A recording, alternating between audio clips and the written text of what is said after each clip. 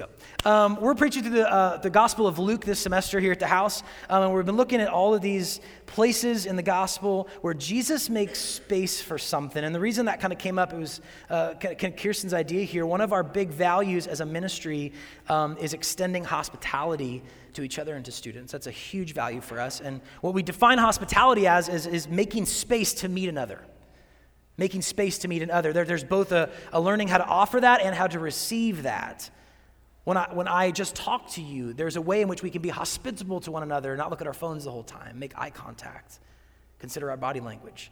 There's a way when we enter into each other's spaces that we can receive the gift of being let in, and we can also offer space for people to come in, recognizing how important it is to meet each other. And this is something we think about quite a bit. That's why we actually spend quite a few hours like decorating on a Tuesday. And maybe I've mentioned this here before, but I had one pastor actually come in and see sort of these lights up here and these wooden things that fall apart all the time. If you want to help build wooden things, we'd love it. And then like chalkboards on the street. And I remember I had a pastor come in here once and he got really sad when he saw all this because he goes, do young people need all of this to worship Jesus? Like we can't just get together in a room? And I said, no, it took me a second because it threw me off. But after a second, I said, no, they don't need, we're not doing this because they need it. We're doing it because it's kind and because it creates like a great space for us to meet each other and meet God. I don't know if it's about need, man. I don't know.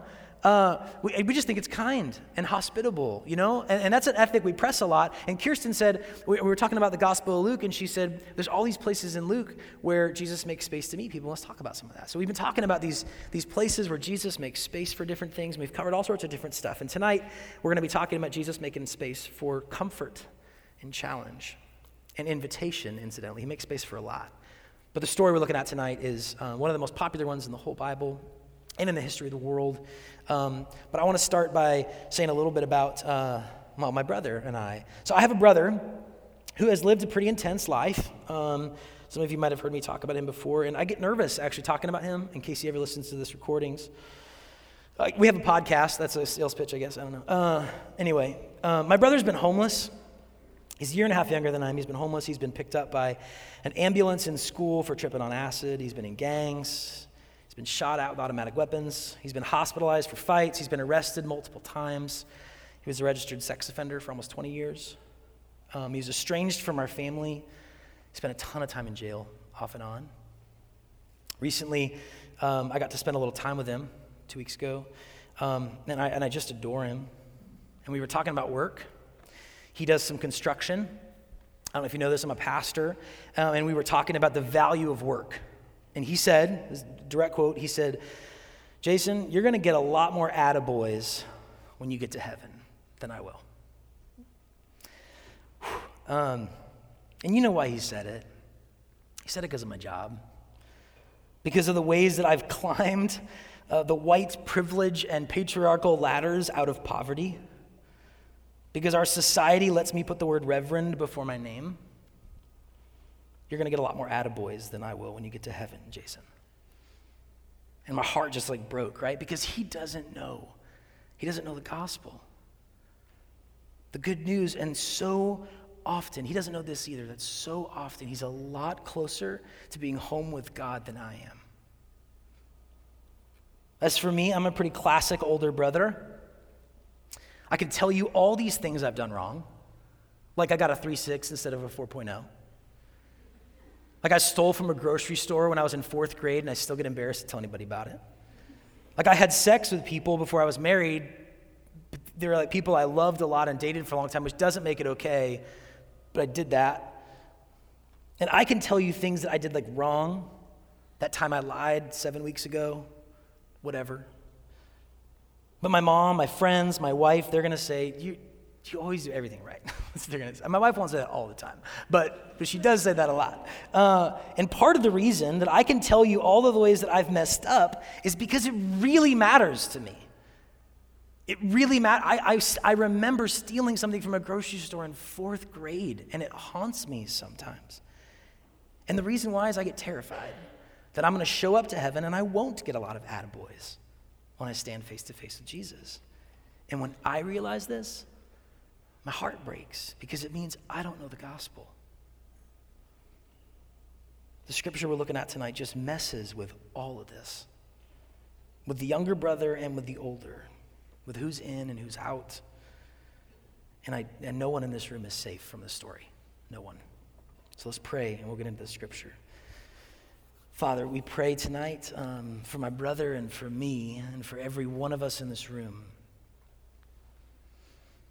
that you are inviting to come in. And we either don't believe you or we refuse you and we're offended by you.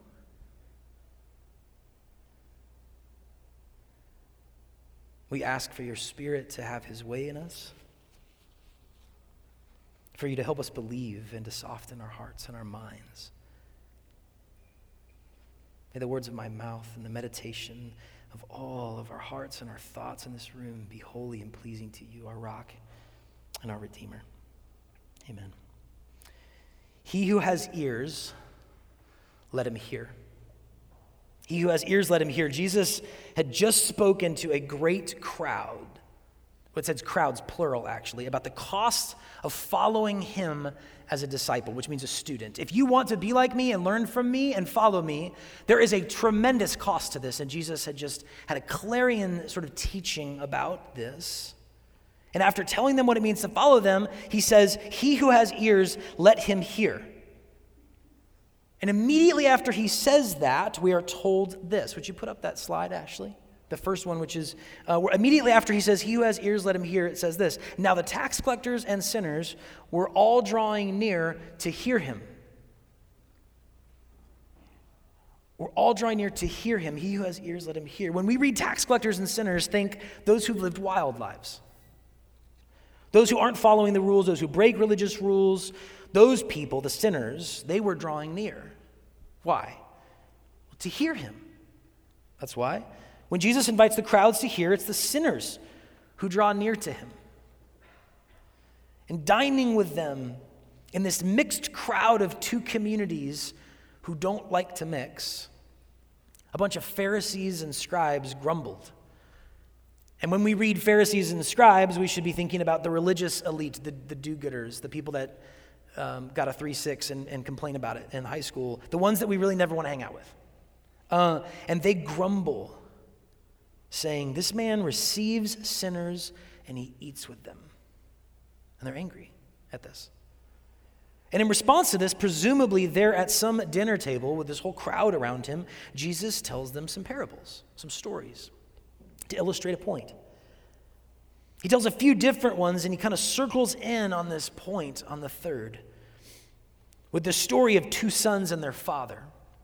Sometimes it's referred to as the story of the prodigal son, which is totally misleading because there's actually two sons in the story.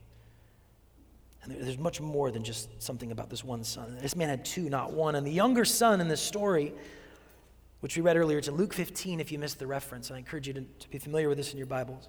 The younger son in this story, he went to his father and he asked his father for the share of his inheritance. It would be his one day. And in that culture, when the father died, the land and the possessions of the family would have been divided amongst these two sons. And the son is asking for his share. He's not asking for his brother's share, he's asking for his share. But when he asks it right now while the father's still alive, it essentially is communicating, I wish you were dead. That's essentially what it's saying. I wish you were dead. Matter of fact, the word that we read in our Bibles in Luke 15 that is translated, probably in your translation, as property, is actually the same word for life. Bios, where we get like biology from, that kind of thing, right? Like, let me take my portion of your life now. That's what he asks his father. And you know what the father does? Doesn't kick him out of the house. Doesn't say, after I'm dead. He gives his younger son what he asks for. He divides his life, his property, between his sons. This to me is one of the terrifying and most humbling things about our relationship with God, is that he gives us what we want so often. Many days later, after the son received his inheritance, this younger son gathers all that he has and he turns it into cash. He liquidates it. Not leaving like any roots or connections. And he tears off to the other side of the world. And you and I know why he left. To be free. He left to be free, to do what he wants, to take what was his and decide how he wants to live his own life on his own terms. It didn't occur to him that he did nothing to earn his inheritance, that was a gift from his father. It didn't occur to him that our lives are always lived under some terms. And so thinking he would be free, he found the farthest place he could go. And he did there what you and I would do, or maybe what some of us have done. He spent everything. And in that country, just as the money ran out, a famine occurred. And so it wasn't just hard for him, but it was hard for everyone in that place.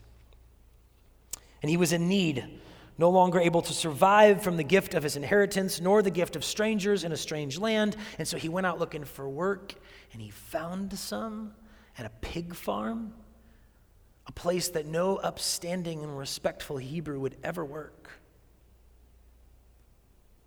But he had killed off his old life to find a new one, so who knows if he even considered himself Hebrew anymore. And there he was in his new life that he took off halfway across the world to find. Knee-deep in mud, feeding pigs, and one day he paused, hungry and alone, and he just looked at the food that the pigs were eating, and he wished that he was fed alongside them. And he thought to himself, how many of my father's hired servants have more than enough to eat? And here I am starving. He is done. He has hit bottom. And he wants to go home because he's hungry. So he says, I know what I'll do. I'll go to my father, and he works up a speech, which every single person in this room has done many times. When we don't think we're going to be received well, this is like a normal gut reaction. We start working up some lines, some speech. He says, I'm going to go to my father and I'm going to say, Father, I have sinned against heaven and before you. I am no longer worthy to be called a son. Just treat me as one of your hired servants. And hear this. The younger son's great return home, it doesn't start with like a huge moral victory. He's just hungry. He just wants to eat. And that's enough. That's enough for him to turn home. And so hungry and lonely and barefoot and poor, he makes his way back. The whole way rehearsing what he would say to his father when he saw him. And here next is one of the greatest lines in all of the stories in all of the world. Would you put that other line up, Ashley? While he was still a long way off.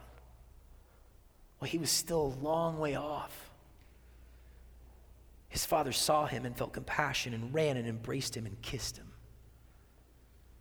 Would you put that picture up, that painting up? A former student of the house, one of my really close friends in town, drew this for another friend of ours. This is a rendering, his interpretation of the father hearing news that his son is on the horizon.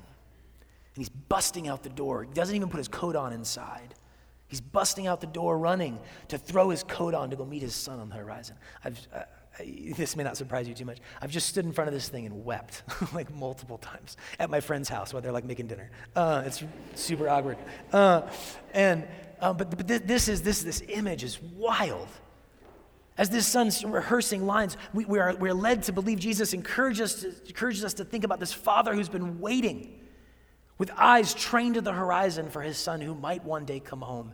And when he glimpses him off in the horizon, he tears off to meet him. Everything about this is reckless. And that's what prodigal means, by the way, reckless. And the prodigal son is embraced here by a prodigal father, recklessly tearing off across the horizon to meet his son, right? Hiking up his robe and sprinting through the field. And when he meets him, we read that he embraced him, and the text literally means that he fell upon his neck. That's what it means. That might sound super strange. Let me try to explain it to you in a way that's slightly less strange, but I hope you get it. That he ran up and fell upon his neck and kissed him. This is what I do when I haven't seen my kids for a while. When I see them and I pull in the driveway and they're already coming out the door, so you kind of put them in the image of the father here, I guess, I don't know. But I start running toward them or moving quickly toward them because I'm older now, and so I walk mostly. When I grab them, often my son is usually the first one there because he's the older brother and he wants to win all the time. And so he's usually the first one there, and I'll pick him up and I'll grab him and I'll bury my face in his neck and I'll kiss his neck and I'll kiss his cheek and I'll kiss his head and everything. I'm just burying myself in him. I missed you, buddy. And I love you. He fell upon his son's neck, and he embraced him and he kissed him. That's what Jesus is telling us in the story. This is what the Father does. There's no propriety here. He's not worried about what's respectful. He's not worried about lecturing. He's not worried about any other thing, just an embrace. What matters first and foremost is this embrace. Reckless affection for this lost son who's come home. And the son pulls back at some point and tries to tell the father what he'd been rehearsing this whole time home. Father, I have sinned against heaven and before you. I'm no longer worthy to be called your son. Interestingly, he doesn't say anything about becoming a servant here. And perhaps it's because the father's affection and movement toward him had already begun to melt his heart. I don't know. Maybe it's because the father cut him off, turning around and yelling at the servants to quickly bring the best robe and a ring and some shoes. The robe to cover him, and if it's the best one, it would have been his. Bring him my robe. And a ring which probably had some family seal on it and would have been a sign of his membership in the family. And shoes for his feet because he's barefoot. And a good father would care about things like that. And bring the fattened calf and kill it, and let's eat and let's celebrate, for my son was dead and he's alive, he was lost, and now he's found. The father who'd already divided, he already divided his life and given a portion of it to his younger son, was now giving that same son everything else. His robe, his rings, his shoes, the fattened calf, which would have been saved for the greatest of celebrations each year. All of it for the son who squandered everything else he'd been given. The son who, for all intents and purposes, said, I wish you were dead.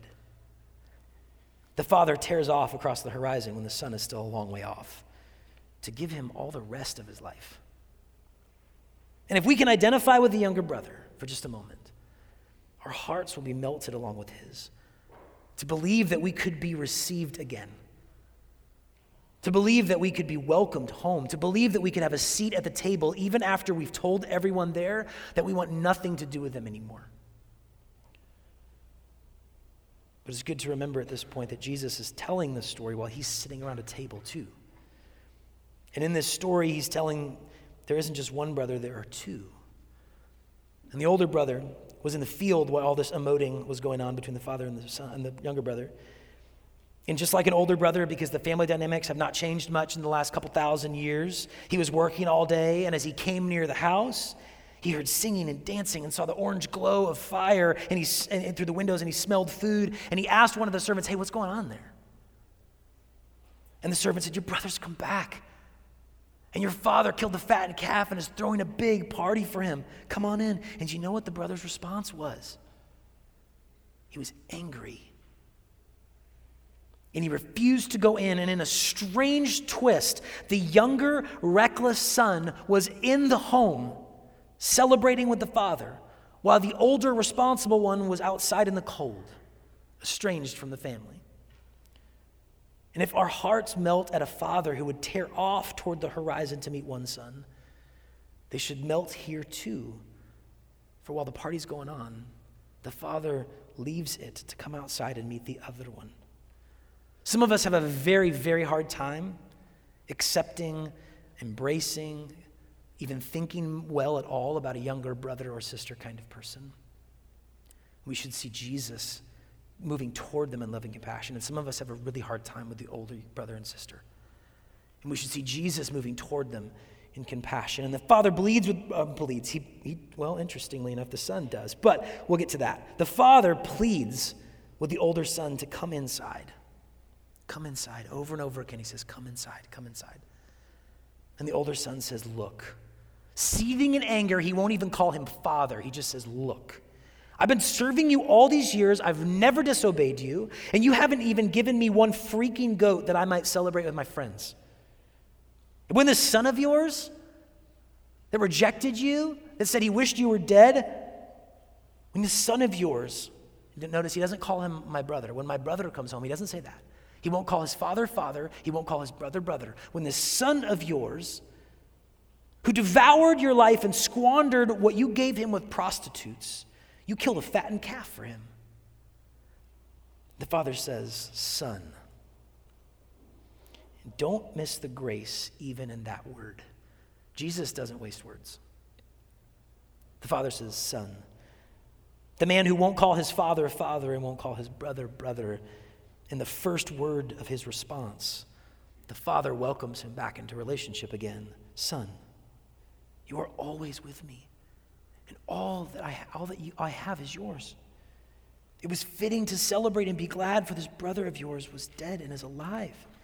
He was lost and is found. And I think for some of us, there is a way to read this story as if it's better to be the older brother.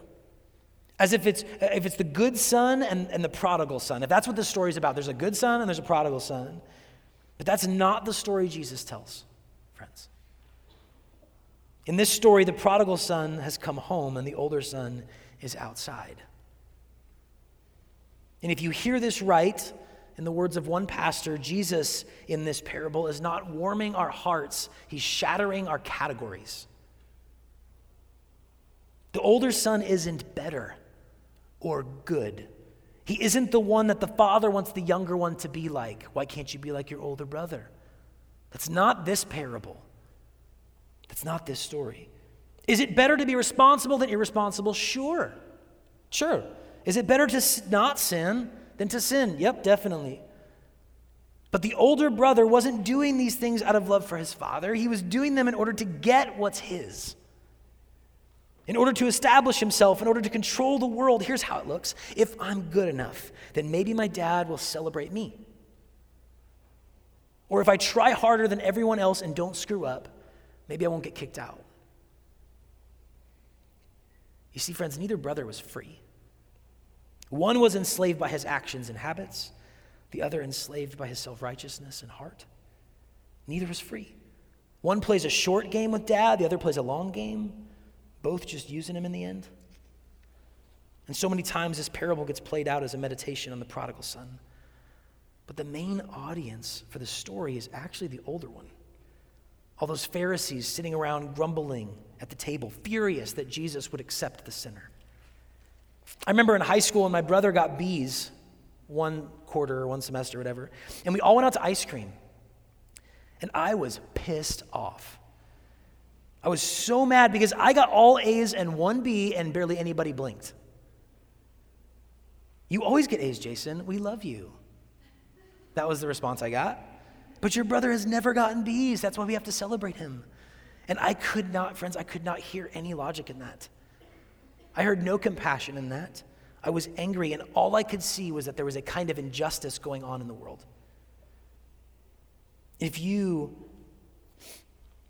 are an older brother or sister, you know what this is like. We've kept all these rules, we've worked hard, we've obeyed and not strayed away from you, God. And these people who are reckless and foolish, Father, you welcome them to the same table. And so we're angry.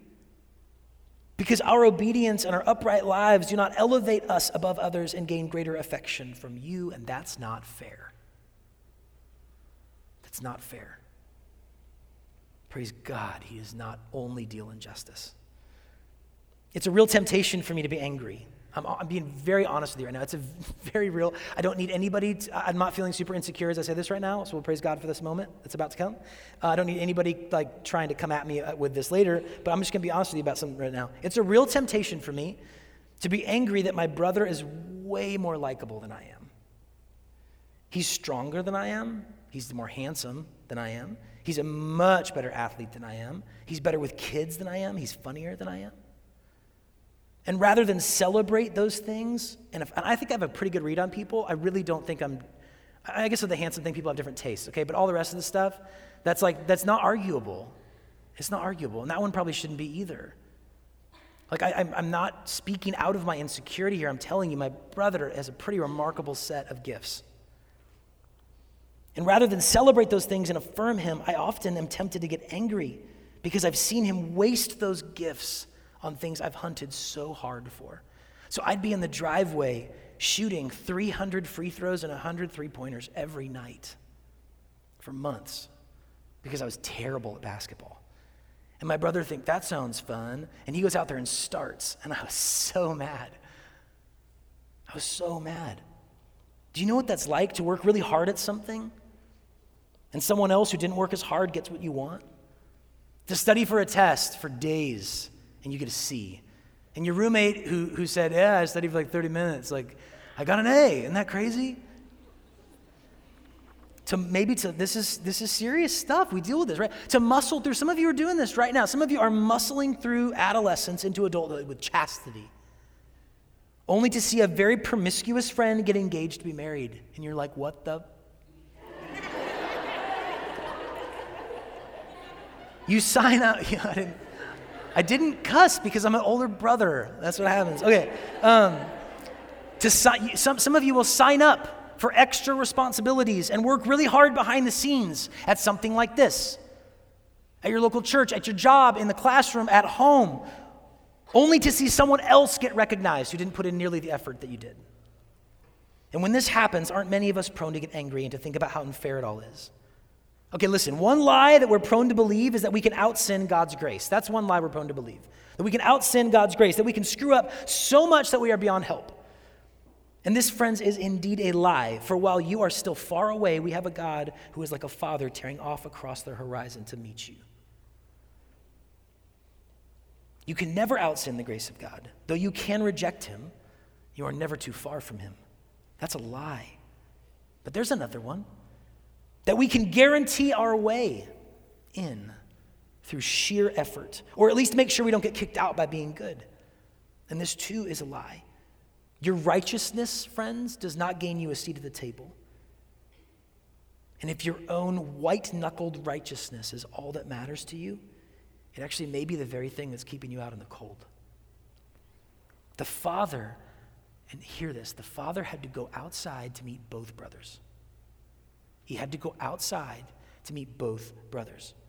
My brother does not know the truth that my seat at the table in the kingdom of God is won by Christ, and it's given freely to me by grace and love. My brother does not know that. He doesn't know that there has never been a party thrown for me, which will be bigger than the party thrown for him. He doesn't believe it. He believes his prodigal ways have cut him off from the possibility of sonship. So maybe sometimes he thinks he can work as a servant. Maybe he can serve me at the family table, but he can't sit there. And he needs to know the love of the Father who goes out after him. And all it will take is my brother turning to come home, even if it's just because he's hungry. I know the eyes of the Father are trained on the horizon after him. And for every younger brother and sister in this room, and for every older brother and sister in this room, you need to know that the Father will come outside for you too, but this is problematic for us because the problem is it's not at first a very comforting message that we need to hear. It's a challenging one. It's the message that we're missing the whole freaking point. The older brother has been with the Father the whole time, eaten with him at every meal, sharing in life every day, but he acts like he's enslaved. His younger brother comes home and there's no room in his cold heart to receive him in joy and go in and sit by the fire. The invitation for us is to join in the celebration and to come inside. Jesus would say he came for the sick, and to the sick, he's comforting and healing, but to those who don't know they're sick, you know that can be offensive.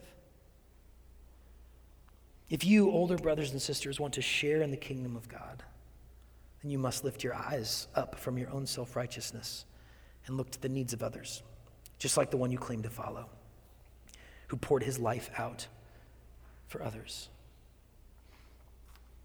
All right, look, none of us are, I've framed some of this by suggesting I'm an older brother and I have a brother who's a younger brother and teasing out the story Jesus tells with two brothers, but the truth is none of us are cleanly one or the other of these things.